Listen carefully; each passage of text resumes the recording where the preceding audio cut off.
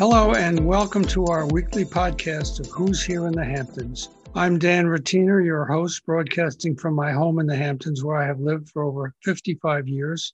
I've written a dozen books about this glorious place, and I've seen it grow through the years from small tourist towns, quaint fishing villages, and a summer playground for high society to what it is today, a world-class resort for celebrities, artists, musicians, authors, and billionaires. In my podcast, I will bring you interviews with not only these people, but also prominent local people who have helped shape the Hamptons. Welcome to Dan's Talks. My guest today is David Berg, who is an author and a lawyer and has written a book that's been quite a sensational in the legal profession. And we'll get to that in a minute. And also, he's going to be talking about that book at the Who Done It, which is this weekend-long event taking place April 17 here in the Hamptons. So let's talk first of all a little bit about this book. Is this the first book you've ever written for legal purposes? Well, there's two books I've written. One with a second edition. The first book was a book for trial lawyers on how to try lawsuits. And the second book was a book about my brother's murder called Run, Brother, Run. And how did the other book do? Has that been a success as well? Yes, that was, it was published by the American Bar Association, and it's been very well reviewed and very well received. And I had to publish a second edition, and there's been a second printing, so it went really well. What does it cover? What is that? Every aspect of trial skills, using examples from my career and examples from my mentors who were at one time or another in days past, the most famous lawyers in America. Who would that be? Well, one would be Racehorse Haynes, Richard Racehorse Haynes, and the other was Joe Jamail. Joe won the $11 billion verdict in the Pennzoil case, Pennzoil versus Texaco, way back in the 80s. And Racehorse won a lot of cases that got enormous press, subjects of books, etc. Is this now considered one of the go-to books to be read by law school students and so forth? It's taught in, I don't know how many trial advocacy classes it's taught in, but I do know it's taught at Georgetown Law School, the University of Texas Law School, and several other places. But it's used as sort of a go-to book for trial lawyers as well, because it's very detailed on every aspect of jury trials, from pretrial preparation to jury selection, which I consider to be one of the two most important skills. Opening, cross-examination, which is, to me, first among equals, direct and closing argument. When were these books, part one and part two, when did they come out? The first edition came out in 2003. The second edition came out in 2018. I dedicated part of that book to how I won a case with my team out in LA for Dan Aykroyd and my dear friend John Alexander, whom you may know, the artist out here in the Hamptons. And the other, that edition came out in 2018. And my memoir came out, it was published by Scribner, and it came out in 2013. I think the next thing I wanted to talk about, given what you've said, is what was the most exciting and interesting case you've ever been party to that you won? The most exciting case, exciting may not be the right word, but Morris Dees from the Southern Poverty Law Center and I worked on the Carter campaign together, and we became good friends. I know he's been canceled now, but he's still my good friend. He and I sued the Ku Klux Klan back in the early 80s, who had been terrorizing the Vietnamese fishermen along the Gulf Coast. Oh, yeah. And they had shot at them. They had burned up their boats, two of their boats.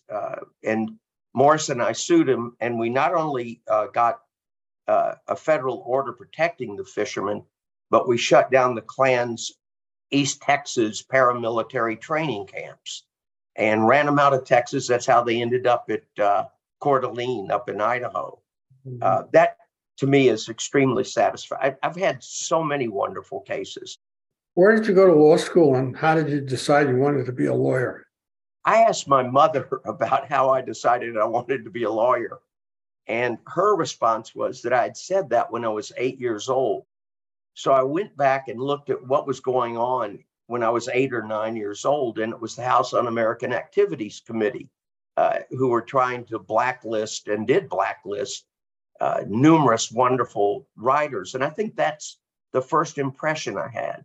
But I never wanted to be anything else. In fact, for reasons that escape me, my father and brother sent me, well, it didn't escape me. I write about it in my book. My father and brother sent me to Europe in 1964 after I graduated college. And frankly, I do think the reason was because a girlfriend's father was going to kill me. So I went over to Paris, and I was at Harry's bar. And I'll never forget, I started drinking with this wonderful man whose name was Stephen Winter. I don't know where he is now, Dan. And at about 3 a.m, I called my father and I said, Dad, I think I'm going to stay here, go to the Sorbonne, and I'm going to become a writer. And my father was pithy in his response. And he said, you're nuts, come home. And I did, and I became a lawyer. And when I got home, I was not a great student. My brother had talked my way into the University of Houston Law Center. And this is the brother whom I wrote about in Run, Brother, Run. So where did you go to law school? The University of Houston Law Center. And so that's where you grew up too? Well, I lived in Little Rock till I was 11, and I lived in Houston until I was about 70 years old, from 11 to 70, and then I moved up here. Let's see. How did they rope you in for this whodunit weekend? I think it would be Jenny Conant and Steve Croft, who are dear friends. They suggested that I be part of the weekend, and it sounded fascinating to me. So I've said, yes, I would love to do it.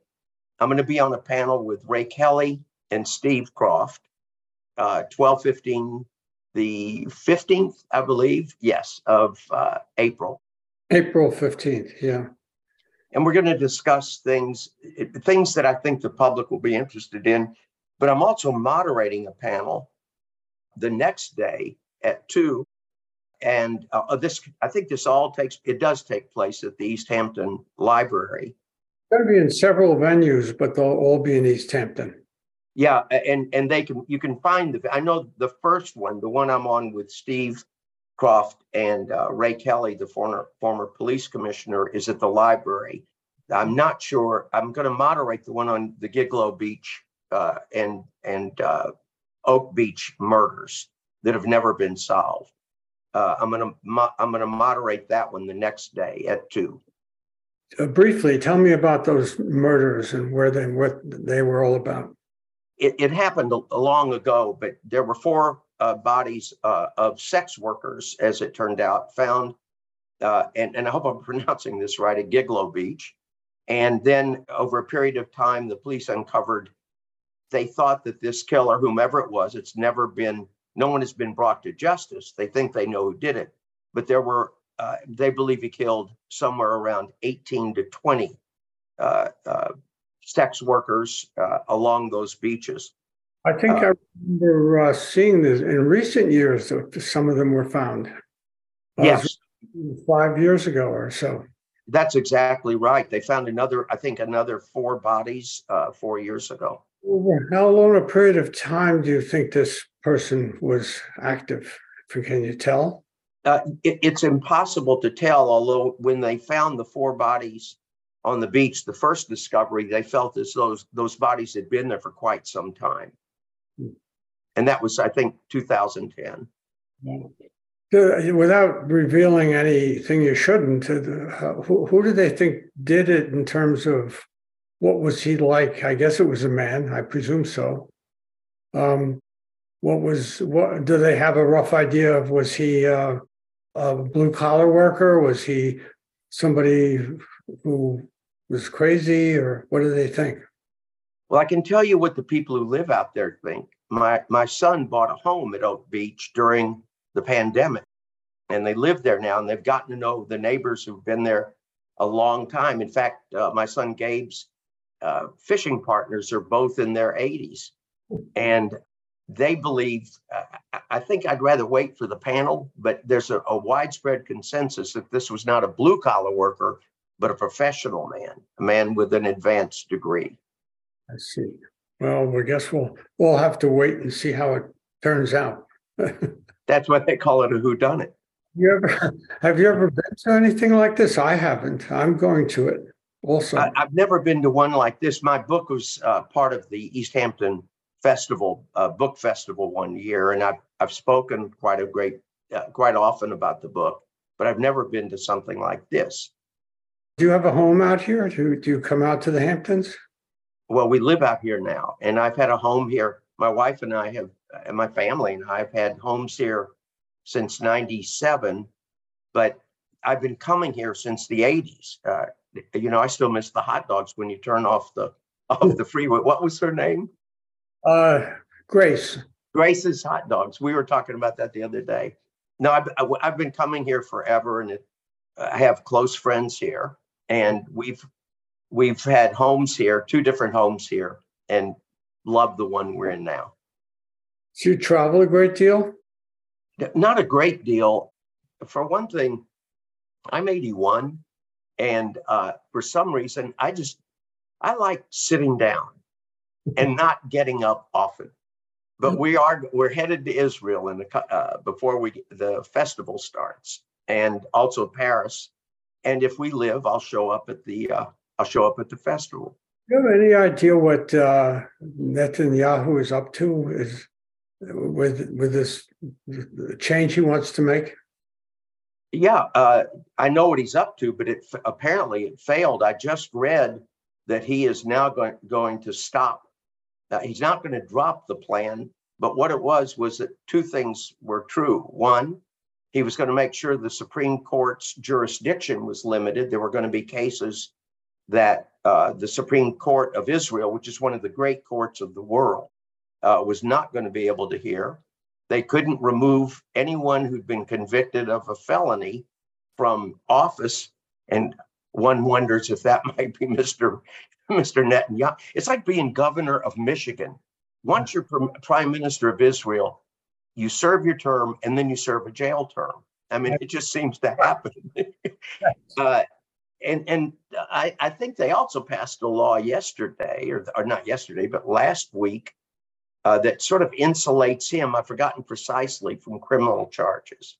So I don't like what he's doing. If I were to characterize it, it would be as if the MAGA Republicans controlled our government. And that's what happened in Israel. I see. Well, good luck. I hope you get in and out okay from there. Yeah, we do too. We do too. Working on any new book at this point?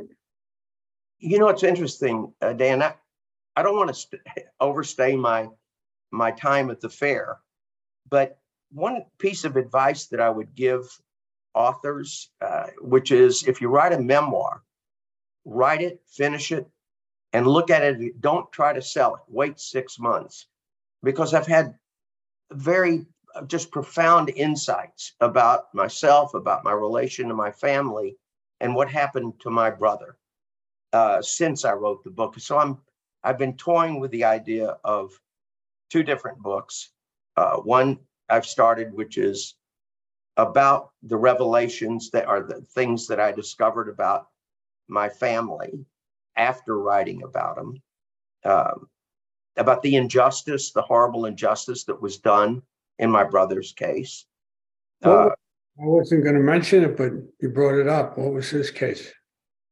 Well, he was murdered by a man named Charles Harrelson, who was a serial killer. He was a hitman and a serial killer. And my brother, in a nutshell, my brother had hired a fellow to run a branch office of his and my father's carpet business. It was over in San Antonio.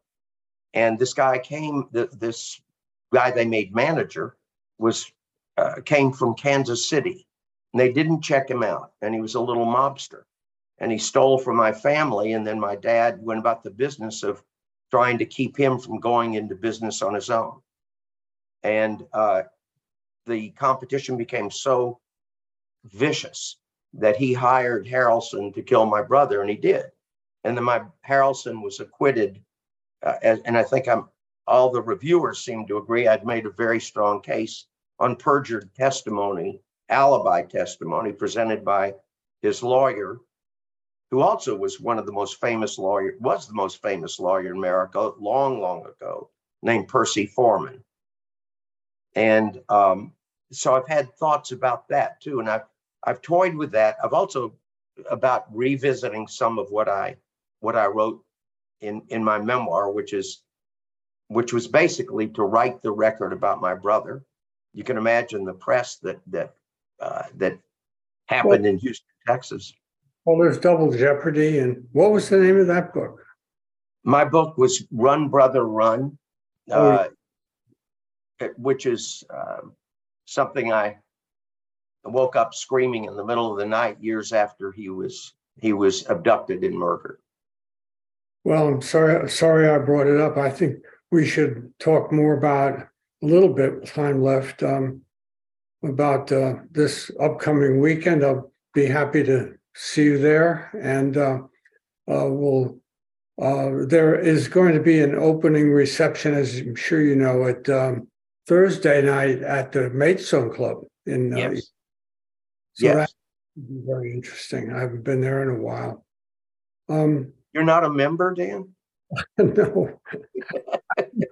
Once, one year when we first came out here, of course, and it still is largely a Christian operation. And I had started playing golf with a sales manager. I had hired for the paper, the two of us. He had been working for Grumman and was overseas in Iran and so forth and so on. Anyway, we published an ad in the paper. We're walking down a path with our clubs, and said two members of the social set looking for a game at your club. He's Black, I'm Jewish. It created quite a stir in the community, and I got calls from many clubs, including the Maidstone, which I played. And what happened was they offered it later. They wanted him to join the club, but he wouldn't do it. So it's very interesting what goes on. First of all, I'm shocked. You're Jewish? I had no idea. Well, I'm not very Jewish. I mean, I'm ethnically Jewish, and I'm not religiously so, but it's in my genes. And my genes too. Well, thank you for being on the podcast. It's a pleasure talking to you, and I'll see you at the show. I look forward to it. Thanks for having me. Bye-bye.